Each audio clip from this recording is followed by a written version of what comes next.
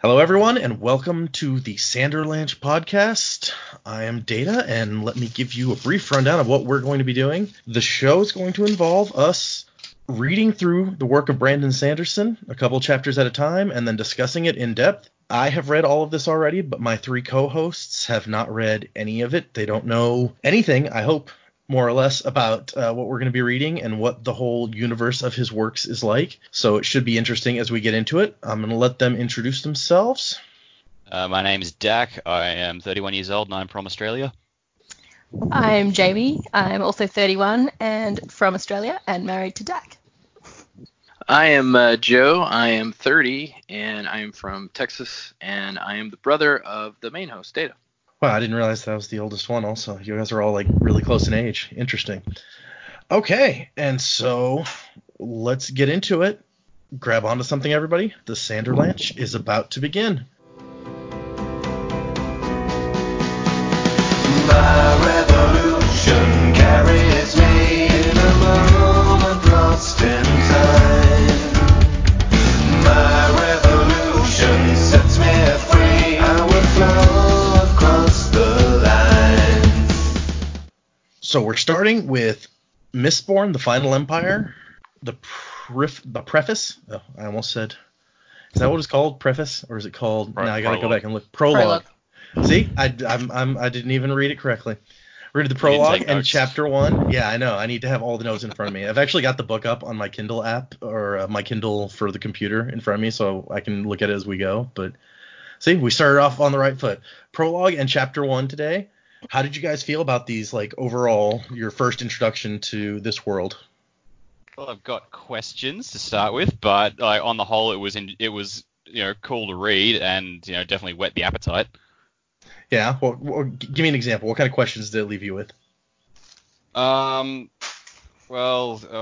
it's like how the powers and everything of this universe work, because obviously there are some. Both the prologue and chapter 1 had like these italicized someone giving a monologue, and we don't know who that is, so I feel like we're gonna have to get into that at some point.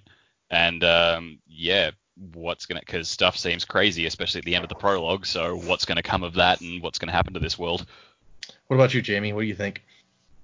Yeah, I liked it. I don't tend to read a lot of this this kind of thing, the fantasy side of things. So it really kind of threw you into it straight away. There's no mucking about. You're introduced to everybody and sort of really like in the middle of it straight away. And there's a lot to absorb from the prologue and chapter 1. 3 sort of different settings straight away. And you just try to catch up and really, I found myself reading something and then going, wait, did I read that? Did I imagine that? I don't even know. So I think falling into this world, this world, it sounds like it's going to be pretty crazy and pretty involved, which is pretty cool. I'm sort of keen to learn a bit more about it. What kind of stuff do you usually read? I know you and your preferences the least of anybody on here, so I'm curious. Yeah, I quite like crime. So I'm reading the Kathy Reich's books at the moment. So like forensic crime and things like that. So yeah, not a lot of fantasy. Really detailed crime. Yeah, I did my degree in forensics, so it kind of up my alley. But yeah, this is nice. This is a bit different. So I'm excited to learn a bit more. I guess it makes sense if that's your degree. You would be interested in that sort of. Yeah. What about you, Joe? What do you think of the first two bits? Well, and this is where I have trouble. It's really hard for me, and this may be why I've never read his stuff before. It's really hard for me to get into a book when I'm thrown into what seems like the middle of an ongoing story, and I don't know where I am or what's going on or who these people are.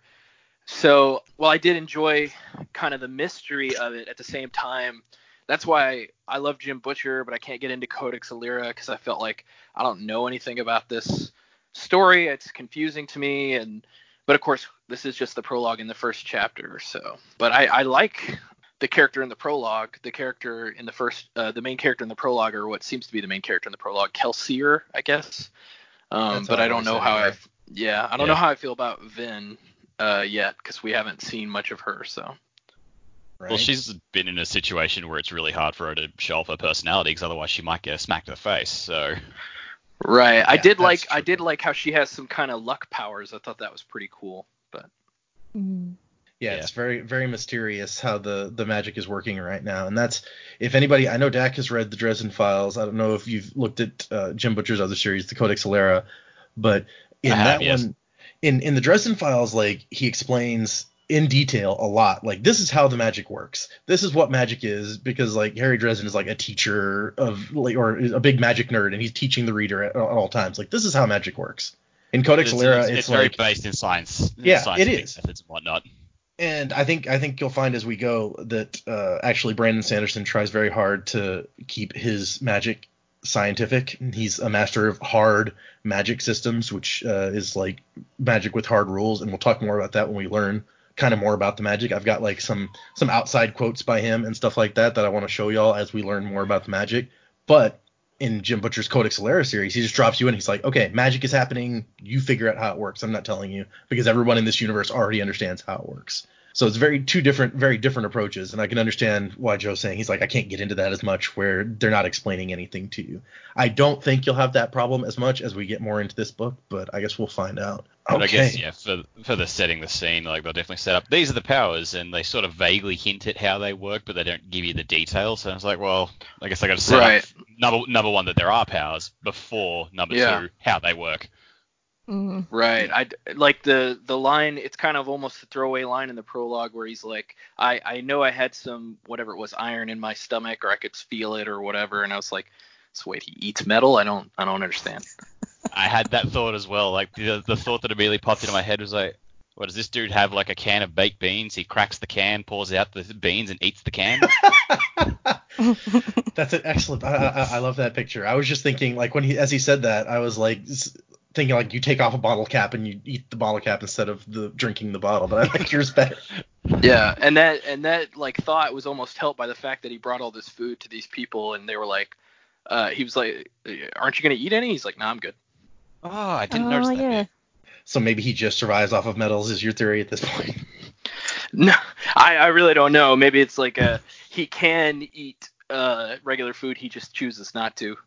I mean, we also know that he did raid the stores for that, so I guess he could have eaten his portion before then. But I reckon he was snacking earlier, for sure. While everyone else is working, Kelsey is just like snacking.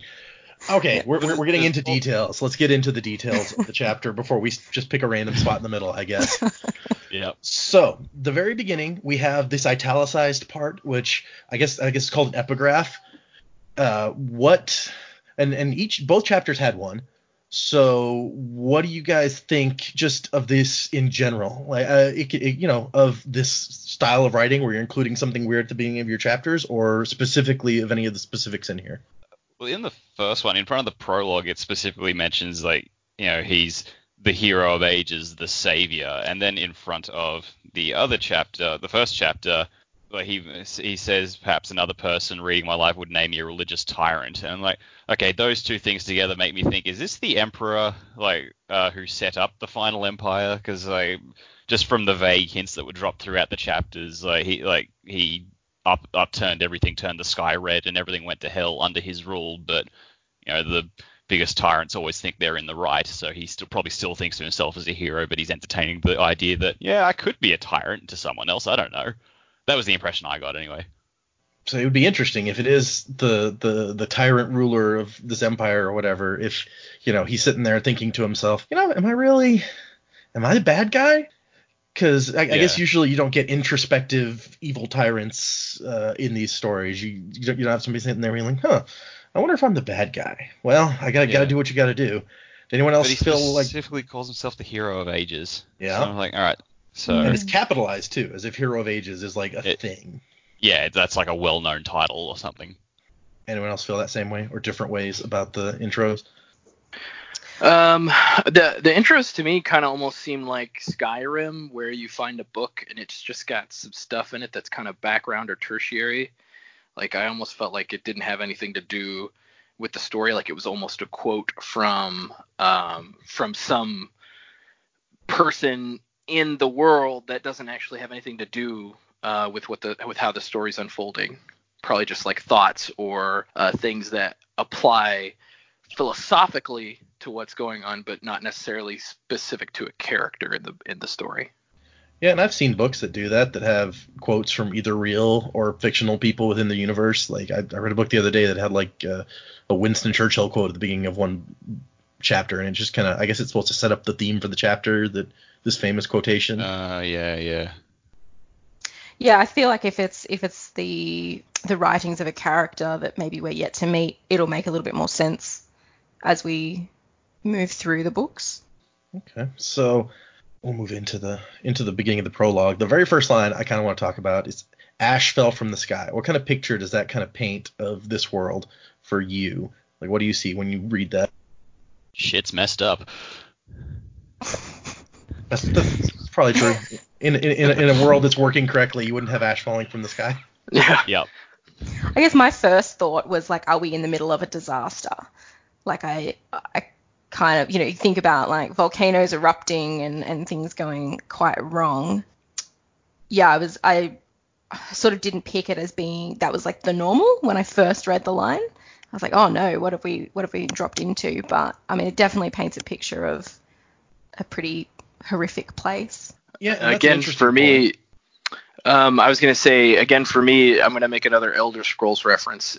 It reminded me of Morrowind, the dark elf country in that world. A big volcano erupted, and so ash just like routinely falls from the sky there all the time. And so it just gave me that picture of, obviously there was some kind of volcanic disaster or something, and now that's just a part of their life, is that ash falls from the sky. So in the game, the volcano erupted once and ash falls like forever? Yeah, it's like a constantly active volcano. And okay, so it's constantly kind of like belching out ash or something. Okay. Yeah. That makes more sense than one time, like 100 years ago, a volcano erupted and there's still ash falling. We're still getting it. But I like Jamie's point that it kind of starts out, you're like, maybe this is just, there's a current disaster going on and this is not a normal thing, should not be a normal thing. And I feel like he kind of tries to address that, because when we get to the beginning of chapter 1, the very first line of chapter 1 is, again, ash fell from the sky, as if he's trying to get you used to the fact that this is the thing that happens. Or yeah, absolutely. Maybe it's just still part of the same disaster, I guess. It's possible. So after that, we meet a couple of characters. We've got Lord Tresting, and he is annoyed that ash is falling on his pretty outfit that he just bought, that just came on a canal boat. And he is talking while he watches the peasants work to an obligator. So the setup of the beginning of the chapters is this guy standing out here with this more important dude, and they're watching the peasants work, as it says. I think I just like to note that I think this may be the only time the word peasants actually appears in the book, is when he says like the peasants were an indolent, unproductive lot, and then he calls them another name after that, and I think that is the name that's used for the rest of the book. The author wanted you to know that this word means peasants, and so he was going to introduce them with peasants. What do you guys think of Tresting and the obligator and what is going on here? Yeah, I have no time for Tresting. He doesn't sound like a nice person at all. He's worried about the ash falling on his clothes. It's like, really, dude? That's the most important thing going on to you right now? Yeah, it just paints this picture of, I guess, that this life is, maybe this ash is normal. Like, no one seems to be panicking or anything. So this is just the setting that we've got. He's obviously, this rich guy, probably in a position of power. Yeah, all these servants, and I doubt he treats them very well. And, using the, peasants, they're unproductive. They're people in brown smocks. Like, they're not wealthy. They're not treated well. He's not going to be, a good guy. He's obviously looking to grab himself some more power too, by the way that he's talking in his inner monologue about the obligator. And I guess he's not that interesting to me, especially because what happens later in the prologue, but the obligator is very interesting to me. Obligators, inquisitors, it sounds very much like some kind of religious kind of sect of people that like a Spanish Inquisition almost.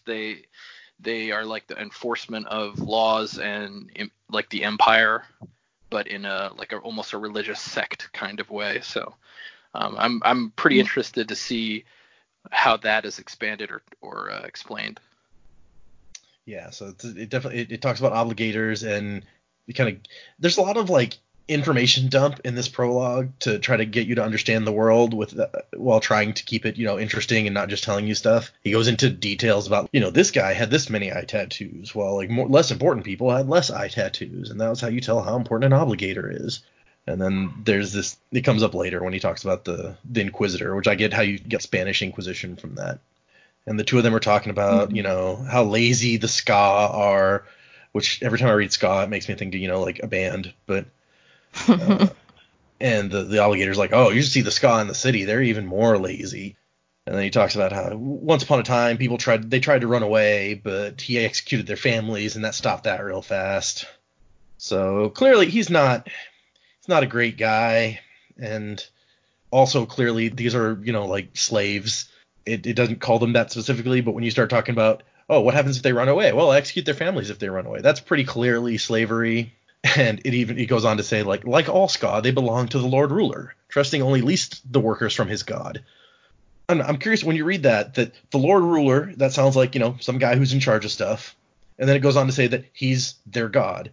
So what does that mean to you? Like, is he paying like a cult who owns stuff in the name of God, or is it some guy who also calls himself a god? Or I don't know how to take that the first time I read it. Lord Ruler, who also is God, like, to me that kind of reinforced the thought I was having, is that this is like a society that's ruled by a religious sect, and whether there's one Lord Ruler or whether there's many, they're viewed as gods or sub-gods, whatever, what have you, whatever they choose to be known as. It's these inquisitors, these obligators that kind of build the foundation or hold up this theocratic society of religious rulers that are considered themselves as God. Just like ancient pharaohs or any old religious society that viewed their king or their rulers as gods. That's how I felt how I read it when I initially saw that. So Lord Ruler could be like a pharaoh, basically, or even like a group of pharaohs here. Right. Interesting. What about our Aussies? I don't know how religiously inclined either of y'all are in general, but it's going to be a theme of the book as we go. Yeah, definitely. Yeah, it is interesting I hadn't really thought about. I remember thinking when I read it, like when his was capitalized, and I was like, hang on a minute, this is this is how you would speak about a god. It'd be interesting to see how that all comes together, and matching that with the obligators having some kind of almost religious significance when you read about them. Yeah, definitely be interesting to see how that framework works in that society. Yeah. As far as the obligators go, I think like at one point they explicitly compare them to a priest, don't they? Trying to find the exact quote. So, all right, if they're the envoys from the main body of the empire, the ones who come down and contact the Lord Rulers, then obviously there's got to be some religious significance there if you've got that comparison. So I guess, I don't know, like why you'd see the Lord Rulers as the gods. I don't know, just the fact that there is an emperor that they answer to, like they're probably closer to like the demigods or the servant gods. The emperor is like the god above all. I guess he'd be the Zeus in this one. Yeah, I guess that would be how that sort of functions. They lean on the peasants to look up at them and worship them, and they treat them like crap. Because, hang on, sorry, train of thought's just coming back. Yeah, just the fact that they refer to them as creatures. They treat them as less than themselves. So there is that sort of god and human dynamic. It's like the gods are always like, "Hey, mortal, fuck you," and the god, and especially the Greek gods, but a lot of other pantheons would always just treat the mortals like garbage. So that's a similar sort of parallel that you can see through this. If the rulers and the emperor are the gods, then the peasants are the not equal, and they will never aspire to be. They always have to make sure to remind them this is your place. And that's interesting because it's true that the clearly the like even Lord Trusting, who I think they kind of established he's like a country lord or something, so he's not as important as like he's the obligator says that very well Trusting, I'll carry your proposal to Lord Venture, and so he's like, oh, he's you know he's trying to get some more power, like Joe was saying at the beginning, and so he's not particularly powerful himself, but clearly he feels that he is way over the slave class, if it even is a class. He like Dak said, they talk about them like they're a different species practically, like they're animals. And so I was trying to build this picture of what these creatures were when I first read it. And I thought Dak's point was really interesting that, yeah, no, it's not that they're a creature necessarily, but that what we're seeing is, you know, the human, this nobleman, you know, they believe they are just a superior being. So that actually makes a lot of sense. Yeah, I never even thought about that at first, that, you know, by the time you get to the first few paragraphs, you haven't seen anything. They haven't talked about like details about them. They talk about them like they're creatures, but you might not even realize that they're kind of human until later when you hear them talking and like actually encounter them some.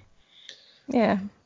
Okay, so we get more world building. The Obligator's looking at his pocket watch, which I think says an interesting thing about what you would expect the level of technology to be in this world, but I'm not sure that we see that coming through necessarily. And we get some more world building where he talks about how the sun is red.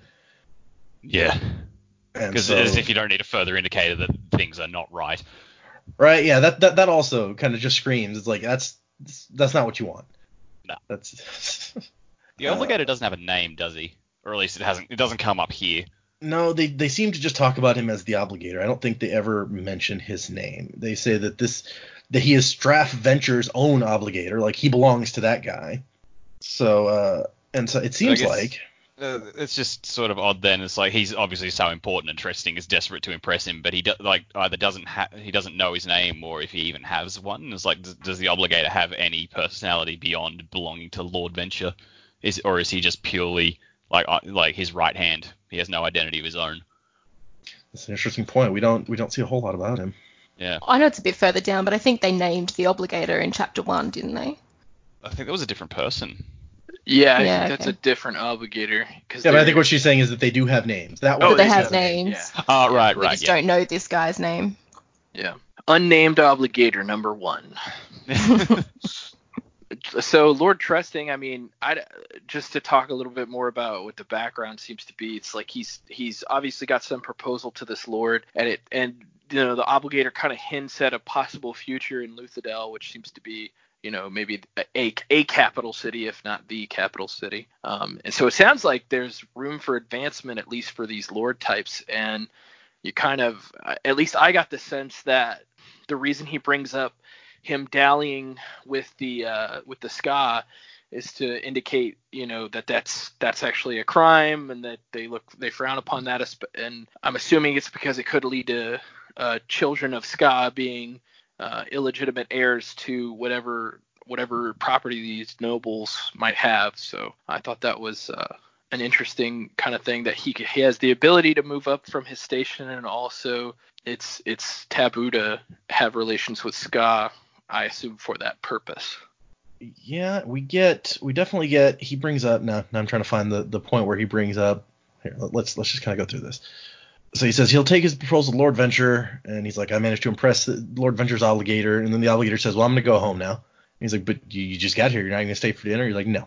But there is another matter that I wanted to bring up. I came not only at the behest of Lord Venture, but to look into some matters for the Canton of Inquisition, also capitalized. Rumors say that you like to dally with your Ska woman. So I guess that right there hopefully tells us that that the Ska and the Lords are roughly the same species, because if they weren't, that would be kind of... I would hope so. Yeah. Yeah. But he says, don't worry. If there were any real worries about your actions, a Steel Inquisitor would have been sent in my place. And then Trusting says, Inquisitor? He'd never seen one of the inhuman creatures, but he'd heard stories. So that, I guess, seems like a seed for later. There's some sort of inhuman creatures working for someone in here. The enforcers are like, when the crimes are really bad, they're the ones who show up and shut it down. And then he tells him, what I've seen and heard here indicate that you always clean up your messes. So it's almost like it's not necessarily that dallying with the Ska women is bad, because he says, no, you're fine. it's that you have to clean up after yourself, which is disturbing in and of itself, I guess. Yeah, it's basically like, don't make your problem become our problem sort of attitude. That's an interesting way to look at it. He's like, yeah, we don't want a problem coming up later. Yeah.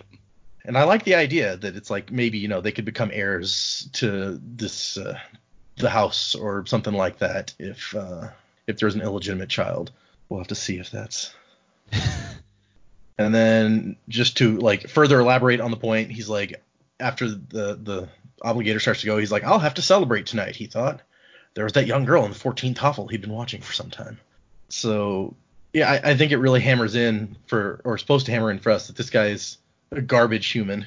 Yeah, he just treats his scar as basically like his personal, I don't want to say breeding ground, but I guess just like, you're my property, I can do with you whatever I want, and like if you're a woman on my property, that means I can have you whenever I want, which is just despicable. Yeah, there's nothing in the entire prologue that's painting him in a positive light. Nope.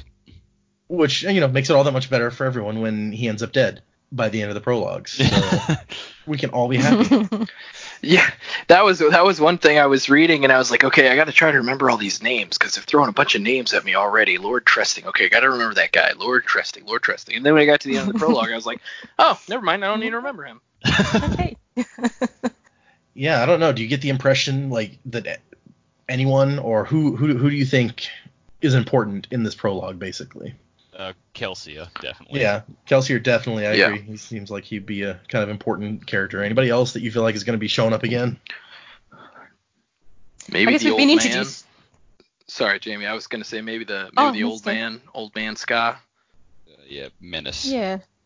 I think really like the prologue's done a good job of setting up sort of the types of people and that we're going to run into, and I guess the structure. You've got like who's nobility and who are the slaves, really. We know that you've got your taskmasters, you've got your obligators. Like these people are going to be people we're going to run into, and I guess that first part of the prologue's done a pretty good job of setting out where people sit, which side they're on, and their relationships. So it may, like, especially that first bit of the prologue, we might not necessarily see those exact characters again, but at least we know as we're moving forward what sort of people or what sort of characters these are and the relationships they'll have. Yeah, you feel like you're starting to get a handle on kind of the structure of things vaguely, and maybe what the world is like. Yeah, how the society functions. Yeah. Okay, so then Tresting looks out and he sees a guy looking back at him, one of the Ska, who in his eyes there was a spark, no, a fire of defiance. And so he's like, oh, I better have that guy beaten. And then he can't find him again, which that in of itself seems like a superpower there, is that he turns around and turns back and the guy's gone. He did the Batman thing. Yeah, exactly. He's like, this is Commissioner Gordon now. Yeah, I mean, later in the prologue, they talk about how he just walked off. So obviously, I am assuming that Lord Tresting just missed it, because the other Ska definitely noticed.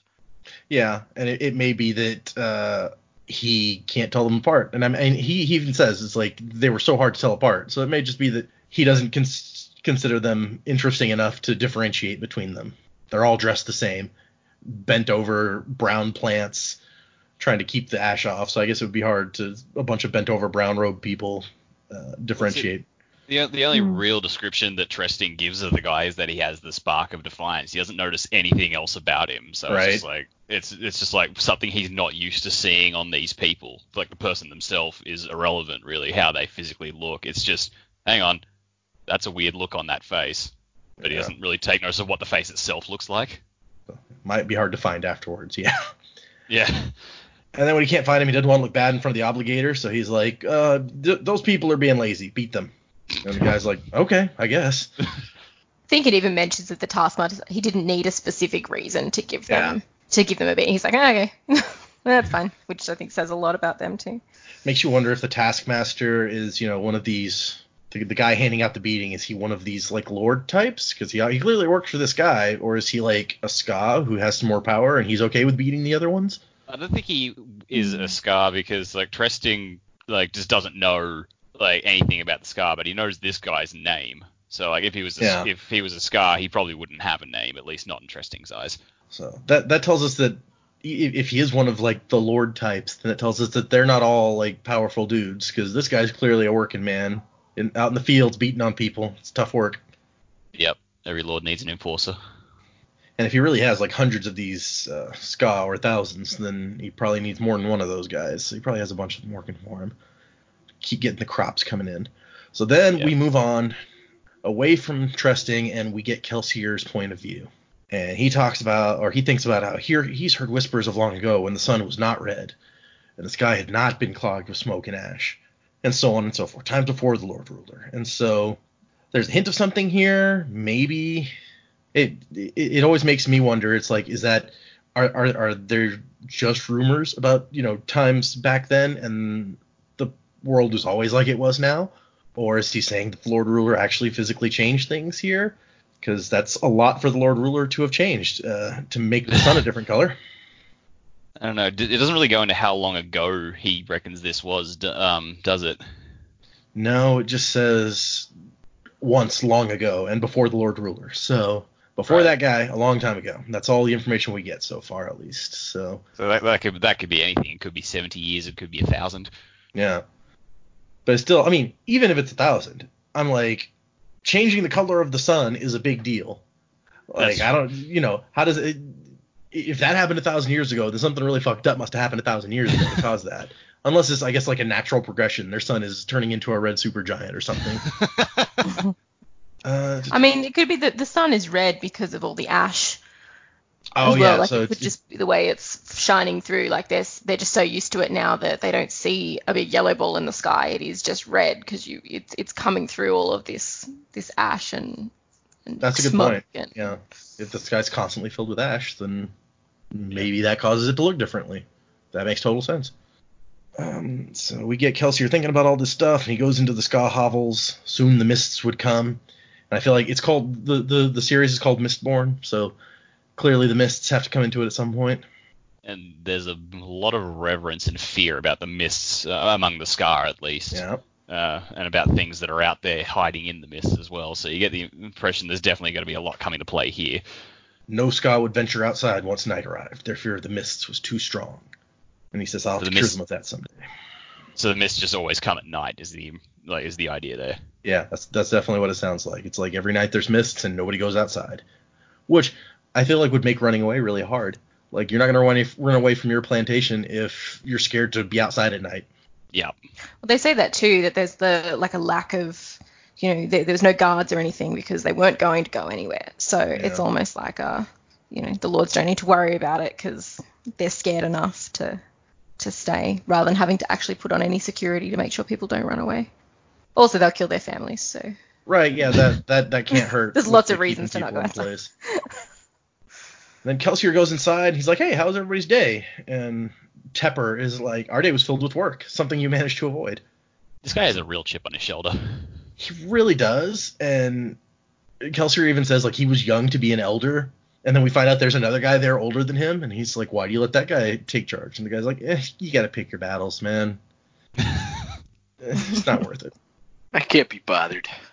So this is all just like 30 people crammed into one hovel, isn't it? Yep. Like, they don't say how many hovels are out there, how many we know people there's at least does Tressting 14 have working here.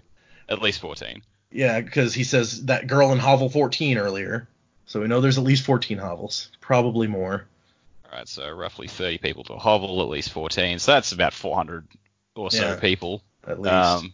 Did it say how many Scar Tressting had working for him? I don't know. Let's go back and look here. It says hundreds of people in brown smocks, but I think that's the closest we get to an actual number. Right. Okay, so a whole lot of people crammed into a very small area. Yeah. So it's not a great life for them, but that probably comes with being a slave. Don't expect it to be great, especially slaves who are out working in the fields, bent over all day. Yeah. And it's like, well, the slave masters are bad, but the mists sound worse, apparently. Yeah, I mean, that's got to be pretty bad, right? If the mists are worse than getting beaten all day. Yeah. And Kelsier says, field work hasn't ever really suited me. It's far too hard on my delicate skin, and shows arms that are lined with layers and layers of thin scars that covered his skin running lengthwise, as if some beast had repeatedly raked its claws up and down his arms. So that paints a picture. Or something. Been in some battles before. Yeah, whatever happened to him, it cannot have been particularly fun. And doesn't say the rest of him is scarred up, just his arms. For some reason, I don't know, I don't recall this being written in the prologue, but for some reason I got the impression that the mists did that to him. That's the impression I got. I don't know why, if it's not written anywhere, but that's the impression I got, was that the mists made those marks on him. Yeah, okay. I think we get a very brief... Hold on, let's see if we can get there. So Kelsier talks about all the reasons that people get beatings. He once saw a guy get beaten because his master said he blinked inappropriately. And then he's like, hey, here's all this food. Oh, okay, now here is men who venture out into the mist lose their souls, a woman whispered, when Kelsier starts to actually try to leave. And they're like, no, don't go outside. And then he's Sorry, like, I'm just trying to find the page. It's like, had Kelsier walked in the mist? What then had happened to his soul? You know, I've probably blinked at somebody in such a way as to deserve a beating. That's impressive. I don't think that I've managed that.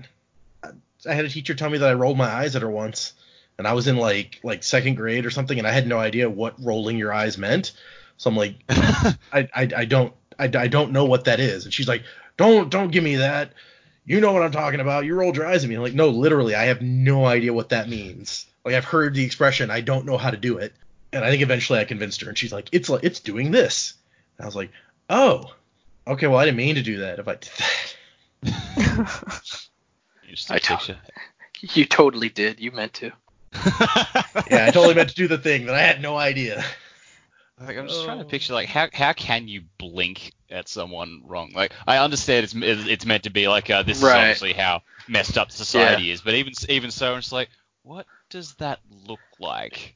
Yeah, well, you just have you blink in such a way as to display some really, like, shitty, like, personality, like, oh, God, look at this guy, blink, blink. I don't know that you get, I can understand if you're moving your eyes in some direction while you're doing it, like if you're doing an eye roll or like looking away or something, but just staring at them blink, I can't picture it. Hey man, I work with customers face to face all the time, and I'll blink and they'll be like, what's your problem, man? I'll be like, nothing.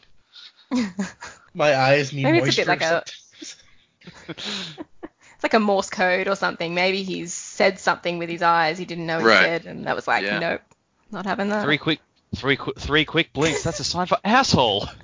Yep. Ugh.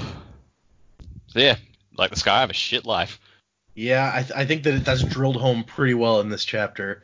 So Kelsier starts talking about, like, he's like, oh, I guess I'm staying. And he says that he's come from the north, where the Lord Ruler's touch is less noticeable. And the Lord Ruler lets his lords decide what to do out there. And one man, Lord Renu, I don't know how you pronounce that, Renaux, has even ordered his taskmasters to stop unauthorized beatings, and he's considering paying them wages. And Tepper's like, bullshit. You don't pay slaves. So what do you guys think? Is Kelsier honest here? Is there actually somebody out there about to be paying their ska? Because I didn't think he was being dishonest, but he may have been exaggerating a bit to try to get them to think, because that seems to be his mission there. Is he's trying to get them to think differently. Like, this isn't the only life you could have. You could have a different kind of life, and then he kind of, will get there, but he kind of forces them to have a different kind of life because of what he does next. But yeah, he's trying to inspire the uprising any way he can. It's like, all right, words didn't do the trick, so later on he does something a bit different.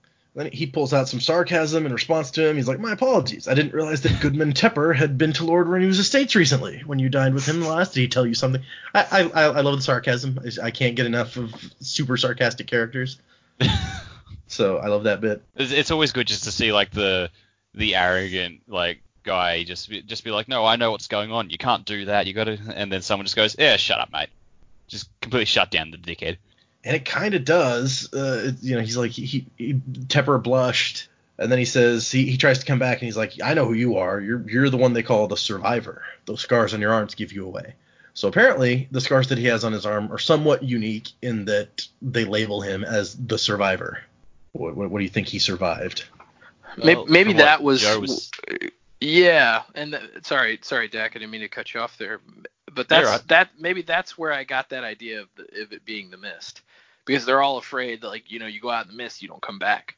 Yeah, like you gotta always get called a survivor if you do something that no one thinks you can survive, which seems to be the mist in this case. So I don't have the book in front of me, so I can't really double check it, but I thought there was a reference to him like being in a pit or something. Like when he's talking to Menace, I thought they have a conversation about something along those lines. Jaymee is exactly right, because he gives them the food, and then while they're eating, the older guy comes over. He's like, "Yeah, I don't want any of that food. It upset my stomach." But he says, let's see if I can get to it. Yeah, I've got it here. So Menace looks at his scars and says, "Yeah, I've seen scars like this on someone else. Like, he was trying to speak of rebellion as well, and Tresting sent him to the pits of Hathsin, where he worked until he died. And it took less than a month." So don't really know what the pits of Hathsin are. Don't sound so great. No, clearly not a fun place. Yeah, sounds like it sounds like a mine to me. Yeah, basically the mines in Mordor. Oh, well, see, there you go. Yeah, it's just Mordor. Yeah, that's why there's ash falling from the sky. There's actually the red sun's actually the Eye of Sauron. Yeah, it's like a secret prequel that nobody knew about. Yeah. So it turns out this is the Sauron origin story. Yeah, those scars are actually from, like, the ring. It burned him real good. All the way up his arm? God damn. Yeah. We're spending longer on this one than I thought, so I'm going to try to go a little faster so I don't keep everyone too long. It's like he says, "You ask why I smile. The Lord Ruler thinks he's claimed laughter and joy for himself. I'm disinclined to let him." And then we get the first taste here where it says Kelsey could hear the pain contained in those. Somebody starts screaming, and he hears it. And it says he burned tin. The tin sat with the other allomantic metals within his stomach, swallowed earlier, waiting for him to draw upon them. And so it says that he swallowed some tin, and now he is burning it. Yeah. This is great. It gives me an idea of him just, like, picking up random metal objects and just being like, "Ow, ow." And let's see, it imagine enhances like the senses. Imagine like the guy in the circus, like the knife swallower or the sword swallower, and then it's like, oh look, it's not coming back up because I need that later. Yeah. Well, there was a guy. There's a story about a guy in France who like ate a whole airplane piece by piece out of metal because he had, like, a super strong stomach lining or something. And that's. Oh, I've heard about that. Yeah. Yeah. I don't remember that guy's name, but. Turns out he was allomantic. Yeah, he was magical also. What's up? Well, I thought that was really good when they first made this reference when he was burnt tin. I was like, what? But then it's sort of, you've fallen into this, you're thinking, okay, it's like, well, you've got this rich guy, you've got all these peasants, and, life is pretty hard for them. And then it just sort of snaps you and goes, whoa, hang on, this is something different. What is this? Like, you've sort of spent so long learning about these characters and their way of life. And then just, boom, straight away, here comes that magical element. Right. Which sort of, keeps you back on your toes as well.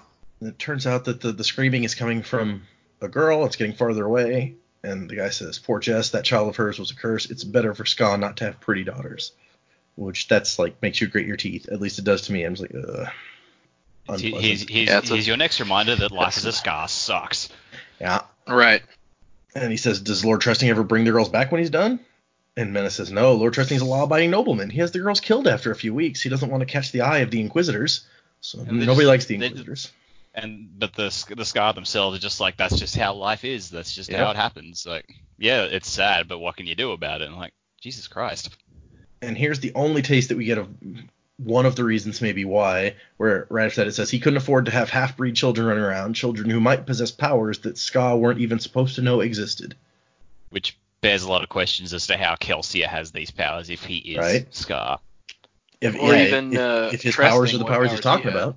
That's true too. Maybe Trusting can do something. Maybe it's the powers that Kelsier has. Maybe it's some other powers. That would be weird if there was like two whole different magic sets, I guess. So Kelsier then goes out into the night, into the mist, and everyone's like, "Oh my gosh, he went out there." And Menace is like, "Such a shame to see a man who survived the pits find death here on a random plantation, trying to protect a girl everyone else had given up for dead." And we skip to the morning, and all of a sudden everyone's getting up, and they're smelling smoke. And so one of the guys is like, it always smells like smoke. The ash mounts are violent this year. But the old man is the only one who realizes something might be different about this. And they find the girl, the daughter. She's back. And the mom says she came pounding on the door, crying in the mist. Flynn was sure it was just a mist wraith impersonating her. But I had to let her in. That's a phrase that really gets you interested. Mist wraith. Right? And that was... that's very interesting to me, at least. I'm like, wraith immediately makes me think of, not real. Like a ghost or something of the mist. But I don't know what pictures that conjure up for you guys. Wraith always makes you think of like ghost, something that doesn't really have a solid form but sort of takes another form, and the fact that it's associated with mist makes me think, all right, so the ghost is just like using the mist and coming together in sort of a form out of that he can use to attack people.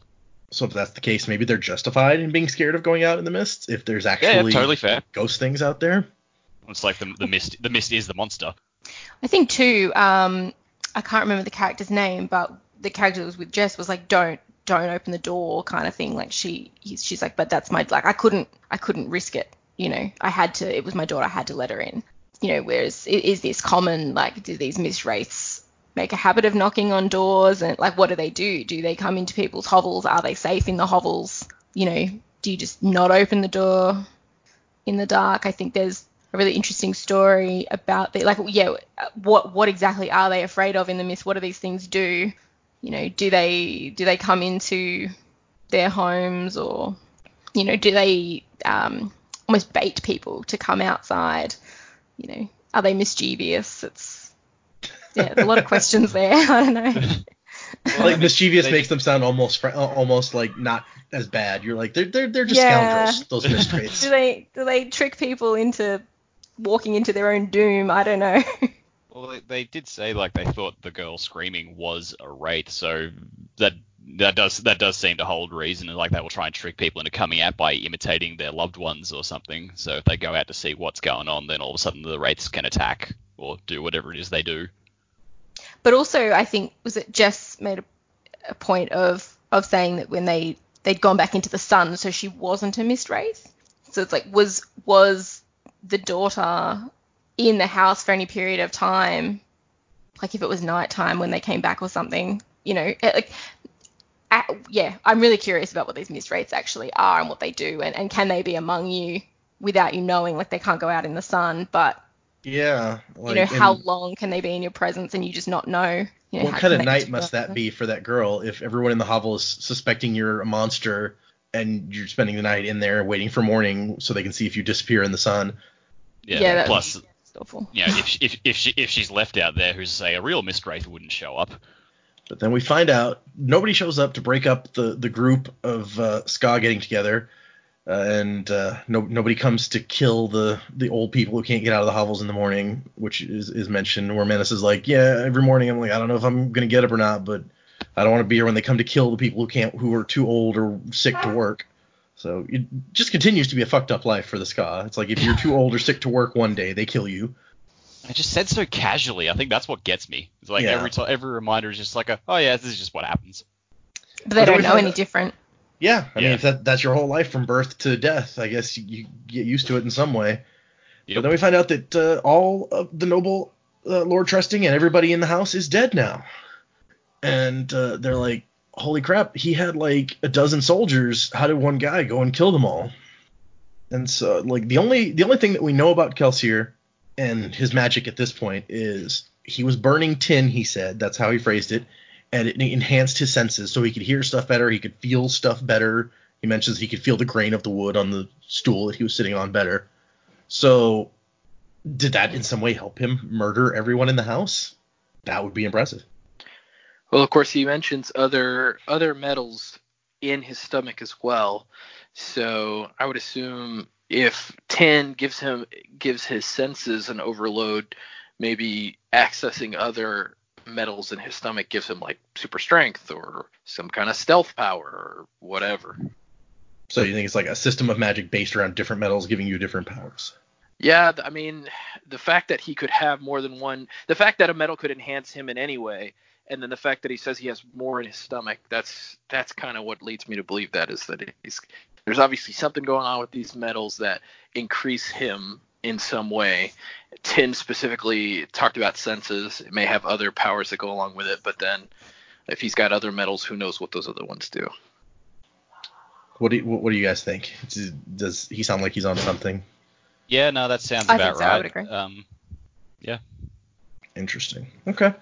He doesn't really go into what other metals he has in his stomach, right. So it's like but he specifically mentions that there are others, so I guess it stands to reason that they would do different things based on that. So it's clearly dropping a And I little guess nugget for later. Specifically, he was drawing on tin, not the metal in his stomach. So, obviously the tin does something that the others don't. Yeah. So they all get together and they're like, well, we have to run now, because if the Lord Ruler, when the Lord Ruler finds out what happens, we would all be blamed and get killed. And they basically conclude that, like, Kelsier did this on purpose. He knew that we wouldn't rebel on our own, so he gave us no choice. And so, I mean, based on the discussion we've already had, I assume that you guys agree with that, at least, that was Kelsier's intention, at least somewhat here. Yeah. Yep.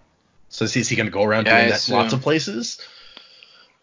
He's definitely going to be like a key player in this rebellion. He's definitely set up to be that. So, and he's the traveler. How many other places has he been to already? And I'm interested to see if he is the main character, because my instincts would say that most storytelling, the prologue does not center around the main character of the story. But I don't know. He seems like the most interesting character that we've read about, even in the prologue and the following chapter. So it'd be a shame if he's not at least one of the main players, if not the main character. Yeah, definitely. They've left lots of questions unanswered about him too, so it would be kind of disappointing if he didn't show up again, I guess. Okay, so we move into part 1, which is actually titled The Survivor of Hathsin. So definitely seems related to Kelsier in some way, since we just found out that he's the survivor and he was at the pits of Hathsin. And we touched on the epigraph already. We kind of talked about that, where whoever is writing this is just, he's kind of thinking of, or he or she, he calls himself a man of principle, so I assume it's a he, but he's like, perhaps another person would name me a religious tyrant. What makes that man's opinion less valid than mine?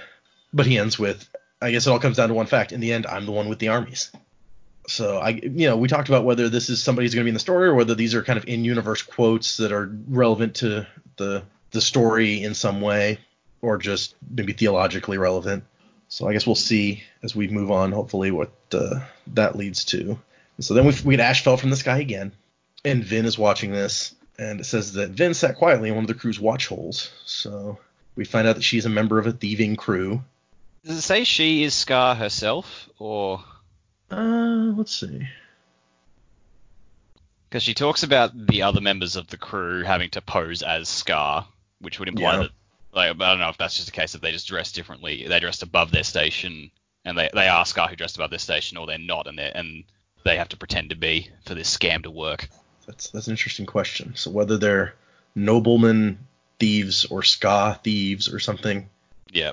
We know they're scamming somebody, but we don't know all that much about them at this point. We also talked a little bit already about, not everyone, can be a lord. So, maybe they are, the same people, but obviously at a lesser station, but not quite Scar. There's got to be other people in the civilization. You can't just have slaves and nobility. Right. Yeah, I guess you need somebody in between. There's the working class between the slaves and the lords. And at in the prologue especially, when they're kind of addressing them as, we talked about how almost as creatures and not, for lack of a better term, human. I don't know if they've actually talked about being human or not, but they're roughly humanoid, I guess, and we know that at least. But it really made me wonder at that time if you can tell the difference between a nobleman and a Scar, if they're so different from each other that you could tell if they're not actually the same species, I guess.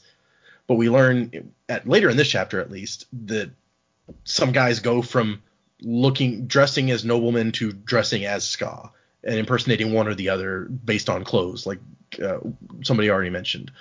So they must look at least enough alike that you can't tell at a glance, or only based on the clothes, which one is which. Which, I guess, once again, we don't know what our main characters in this chapter are. But she starts out thinking, she starts out talking about how she likes solitude, and her brother said, when you're alone, no one can betray you. He probably did it himself. It's the only way you'll learn. Anyone will betray you, Vin. Anyone. So that's the life that she leads. And that's not very cheerful either, whether or not she's a ska. I can't imagine having that kind of attitude where it's like, no, you can't trust anyone ever. Not for 1 second. They will all betray you. Yeah, I guess it's pretty rough. Like just living on the streets. Like you have to, like every story about someone who lives on the streets is just like you have to look out for yourself first. You can't trust anyone. That's true. Just playing into those trappings. It's familiar ground applied to an unfamiliar setting, which helps get used to the story and the character. It's like, cool, I know what this person wants, and I know like roughly their situation. That's a good point. It's kind of a trope at this point, like the street kids or whatever, or anyone like making a living on the streets. So yeah. Let's see. We meet Aleph, and we meet Kamen, who is in charge of their thieving crew, and he's also an asshole. He's an asshole who is skilled at acting, apparently. Yeah, like she goes on for a while about it, but that's the gist of it. That you're like, he's a good actor. He can play like self-important and pompous really well, and that makes him like valuable in some way. Yeah, because like the other guy, whose name escapes me at this point, who put together this scam, is just like, I actually don't want to deal with you. And Vin thinks he's looking at Kamen like he wants to kill him once this is all done, but for the moment he needs him, and he's from a different crew, so it's like, all right, you're clearly good enough that someone from another crew is willing to put up with you to make this happen. Yeah, so Kamen's in a bad mood, and Vin thinks maybe it's about the rebellion on Provincial Lord's plantation. Themos Tresting had apparently been murdered, and his manor burned to the ground. So I guess that at least sets us in time in comparison with the prologue. We know that wasn't 100 years ago. Yeah, that was fairly recent. And then it doesn't say where that happened, does it? I'm just looking at the map now, and it doesn't say which area Tresting's estate was, does it? It just says several days to the north. Okay. Which, when you look at the map, it's laid out a little bit weird as far as north, south, east, and west. Just to start with, because north is kind of like the upper right or something, at least the northern dominance is in the upper right. Yeah. Let's see. So, and then we get Vin using a bit of her luck to calm Kamen's nervousness so that he would not hit her again. So it doesn't explicitly say this is burning metal or anything. I was just wondering, it's like, now, is this the same power and she just doesn't know that's what it is, which is why she doesn't describe it in those terms, or is this something completely different? Right. It's definitely something finite, because she says she's using up the last of it at some point, but... Which I guess that would fit with burning metals if you were using up metals while you did that, but it could fit with any number of other things too. So I don't know. What do you guys think? Is luck related to what we saw Kelsier or heard about Kelsier do? It's quite possible. Not willing to commit too much. Got it. It's early goings yet. We're only 2 chapters in. Not even really technically 2 chapters. So yeah. It said, let's see, Kamen is very convincing in his nobleman's suit, which to me says that maybe he's a ska. And managing to be a convincing noble, but it's not. I don't know that it says it ever specifically in this chapter, at least. The other guy comes in. Theron is his name, the other crew leader, and this is his scam, and he hired Kamen to do this bit of it. And so Vin thinks about how these two guys don't like each other, and they want to put a knife in each other's back basically as soon as the scam is over. And then there's a creepy moment where the guy looks at her and she's like, I don't look as old as 16, but some men prefer those kind of women. And so that's kind of an to me at least. Yep, right. It's definitely just appalling. Creepy. And then Vin makes a suggestion where she's like, hey, the servants, Lord Jedu, who you're impersonating, is supposed to be desperate. He'd have rich clothing left for himself, but he wouldn't be able to afford such rich servants. And then Kamen hits her again. She can't risk using up her precious remaining luck. And then, or he thinks about hitting her again, and then he's like, why do you provoke me, Vin? Why do you make me hit you? It's just typical abuser talk. Yeah, it really is. Because I mean, he's basically her meal ticket, isn't she? She's hanging out with him because that's how she gets money and food and whatnot. Yeah, for sure. They make reference to the brother left him with a debt. Yeah. And so I think she is useful to him, but she effectively is having to pay the brother's debt. Right, like some kind of indentured servitude. Right. Yeah, he says that her brother left with a debt, and do you realize a less merciful man would have sold you to the whore masters long ago? It just keeps punching you in the face with this is a shitty life for this character. Yeah. He makes it out that it's his mercy, but she makes a point that he finds her useful, so because things just seem to go better when she's around. So while she's able to use her luck to help them with all these scams, she's useful. So he's going to say he's being merciful to her, but it's really about this is better for him. He can't explain it. He doesn't know why things just go better, but having her around makes things go better. Yeah, I mean, that's, once again, like Dex said, that's kind of like abuser talk, where it's like, absolutely, I'm going to gaslight you at the same time to make it be like I'm the nice guy helping you out while I'm abusing you. It's unpleasant. Yeah. So I think Jaymee brought up a good point. Do you guys think that he does know what is going on, like why she's useful to have around, or is it just like a superstitious thing? I think it said somewhere he doesn't know. He knows it's something about her, but he doesn't know how or why. And frankly, I don't think he even really cares. He's just like, all right, well, this works. I'm going to keep you around because it benefits me. I don't really give a crap how it works. I just know that it does. Right. Yeah, I think he keeps her more around as like a good luck charm. Like he doesn't understand that there's actually a power that she is using. Because if he did, he might get wise to the fact that she uses it on him. So I think he just sees her as a good luck charm, not necessarily that she has any kind of power specifically. Yeah. Do you think if he did know that he would that he would be mad about the fact that she uses it on him, as long as she was also using it to like make his plan succeed? I think so, because he's the sort of guy who would be like, I want to be in complete control of like everything around me, including my people. So if he finds out that one of his subordinates is using a power on him to make him act differently to how he actually would, he would not take that well. I think he'd also be trying to use her in a more lucrative way than he's currently using her. Apparently this is a big money job. They're saying there's thousands of boxings on the line. We don't know what that is yet necessarily. Maybe it's pennies, but it seems unlikely. It's one of those rolls millions of pennies. Yeah. It's just the guy walks in with like one of those old money bags with the dollar sign on it. It's like, yep, right. Here it is. Here's all the boxings. Okay, so we have Kamen meets with an obligator, and the obligator's like, oh, I'm sorry, we already the Canton of Finance. So we've heard about two cantons now, the Canton of Finance and the Canton of Inquisition. But he says the Canton of Finance has already voted on your proposal, and we're not going to accept it. And Vin's over here thinking about how she would do the job. She's like, he came to meet you. That means he's still interested in negotiating. Clearly, she thinks that she would make a better crew leader. Maybe she's right. I mean, she definitely seems to think like she thinks more analytically than he appears to, at least. Yeah.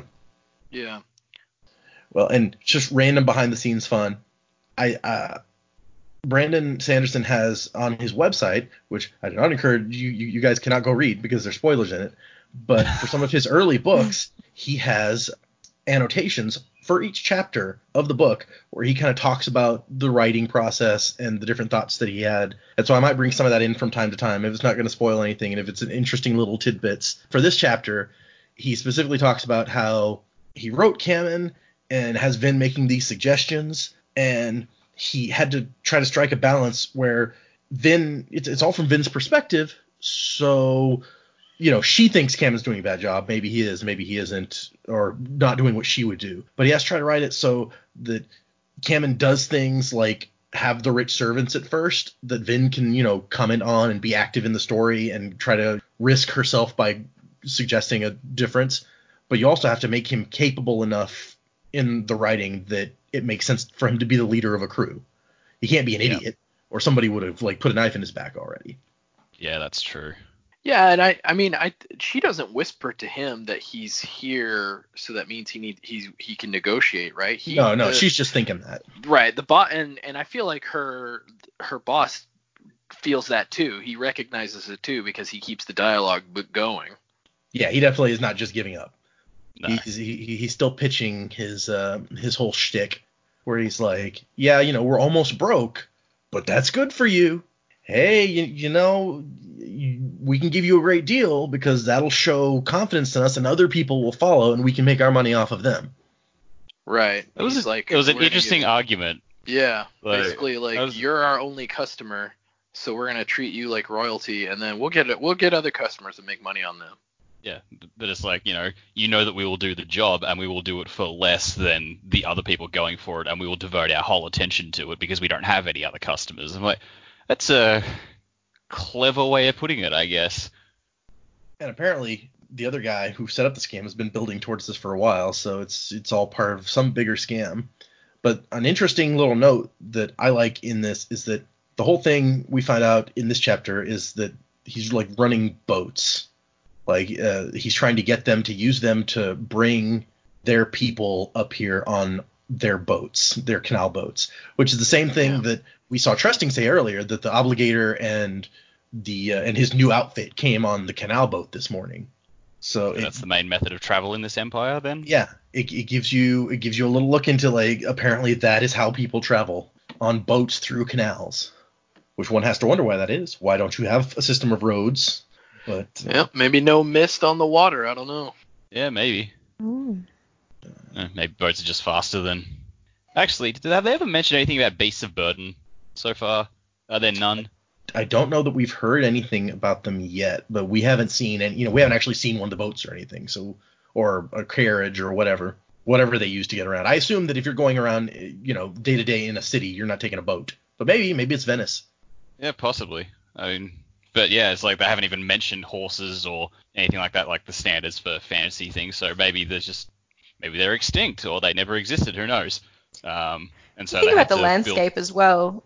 Like you've got all this ash falling. You've got people that are, working tirelessly to keep ash off plantations and things like that. Maybe the terrain is you just can't travel on it. Like there's people not tending to it. Maybe the waterways are just more efficient to travel. That's a good thought, because I mean, yeah, if you have a road that's traveling out through the middle of nowhere, you either have to have someone clean the ash off the road, or you let it stack up. Presumably on like a canal, the water's moving. Maybe the water washes it away. Maybe it melts in water. I don't know. Maybe the water's just really fetid. Yeah, it's just really gross water. Yeah. Yeah. I wouldn't be swimming in it. Let's see. So he says that the ministry would be remiss not to consider this opportunity, and the Laird is the name of this obligator. So yes, he does get a name. The Steel Ministry was not just a force of bureaucracy and legal authority in the Final Empire. It was like a noble house unto itself, and the more wealth it had, the better its own mercantile contracts, the more leverage the various ministry cantons had with each other and with the noble houses. So that tells us a lot about how the society is working, in that there's noble houses with like contracts making money, and the different parts of the Steel Ministry, as they call it here, the different cantons are vying with each other, and they have their own mercantile contracts and making their own money off I almost said the stock exchange, but that doesn't seem to be the case. And then Vin uses her luck. I just have to say, this seems like a really inefficient way to run a government, where they're involved in like these sort of deals with merchants and trying to get the best contracts for each different department in the government to go against capitalism, I guess. I don't know. It's weird. True. I mean, it makes sense. Like my company deals a lot with government contracts at the moment, and we're competing against other businesses to try and win the contract from each other. But it's it will be for a specific department of the government, and then other departments will have to negotiate other contracts with. So like that's not. I wouldn't say it's unfamiliar ground. All right. Yeah, I don't know. Yeah, it didn't seem that unfamiliar to me, I guess. Okay. Let's see. Vin uses her luck. Then she pushes harder. So there's degrees here. I just like the way it's like he cocked his head, looking thoughtful, opened his mouth to speak, and then she used her last bit of luck, and he says, okay, I'll take your proposal to the council. And that brings us to the end of the chapter. So apparently her luck worked here. Whatever the power is, we still don't know.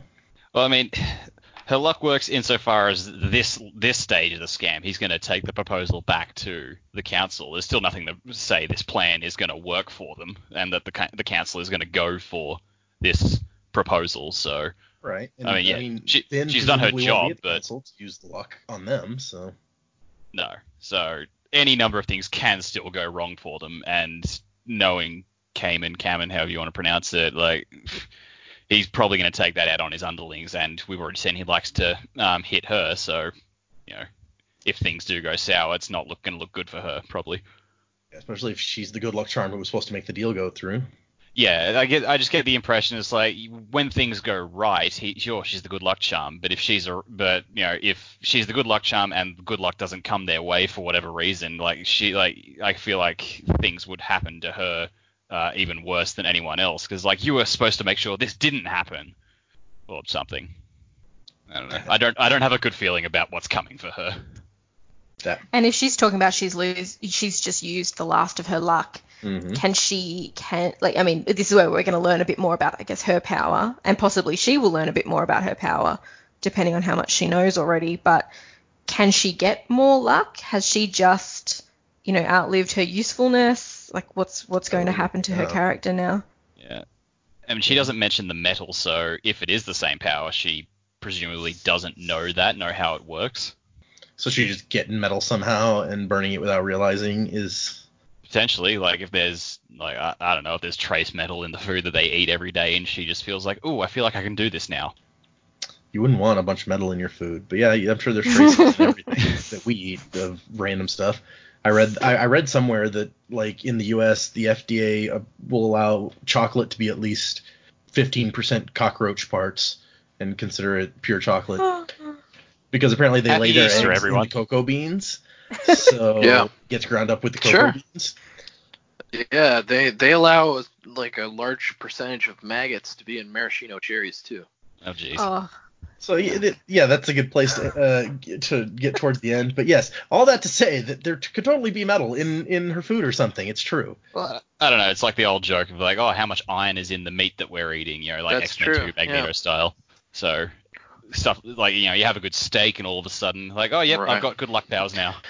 Of course, you'd have to be careful because assuming this world works like ours, you need that metal to live. Your blood needs it to be alive. So that's also true. Iron or something, but other metal might be poisonous to you if you ate it. So true. If their bodies work the same way ours do. Yeah.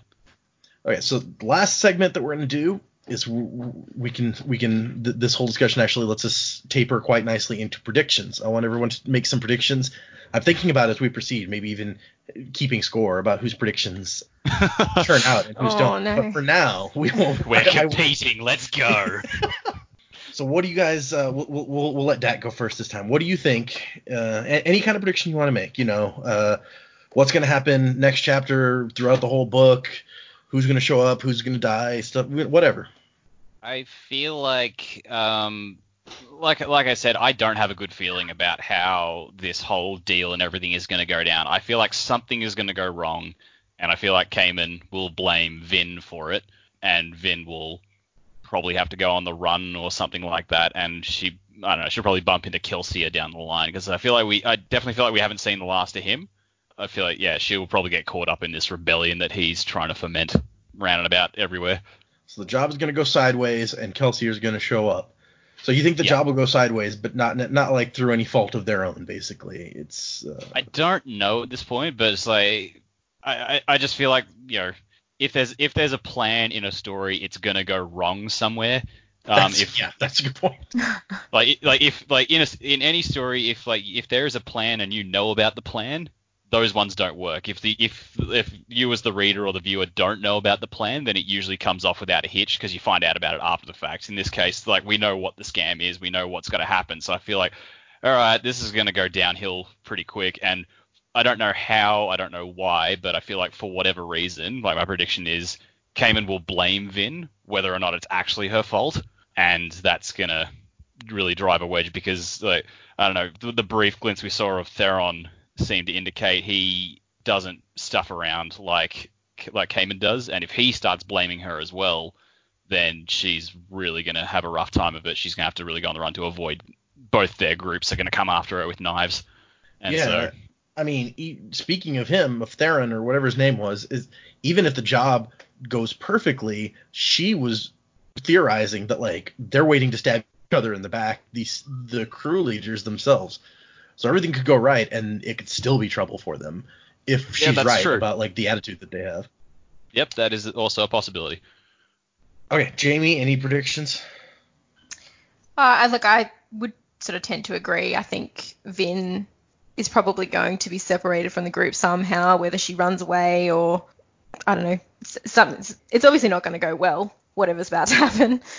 I do think that she and Kelsia will probably join up. I think it would be really interesting if she doesn't know about her powers, if they're similar, to have sort of Kelsia guide her through that, maybe teach her that. I'm also, is Kelsia maybe, half-breed effectively as well? I think it would be really interesting to see how that story plays out. If these powers are, the magical powers that we're talking about that they're not supposed to have, how does he have these? And I think that's how he's ended up with powers. So that's my prediction. So, yeah. Is he like a half-breed? And if you have to be like a half-breed to have powers, does that mean that Vin is also? Or I don't know. Possibly, yeah. That's interesting. Okay, Joe, your turn.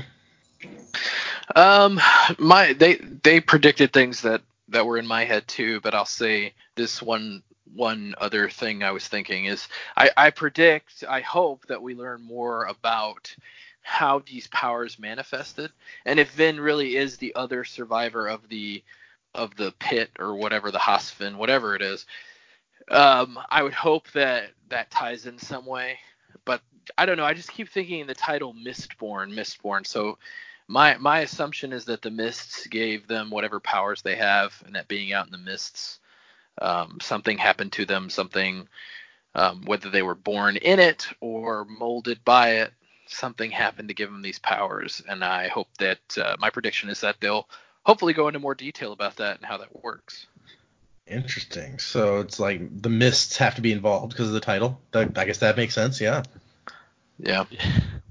It could be just like philosophical also, I suppose. There's like, if you have these powers and the mists are mystical, then they're related somehow in people's minds. But yeah, it could be more direct.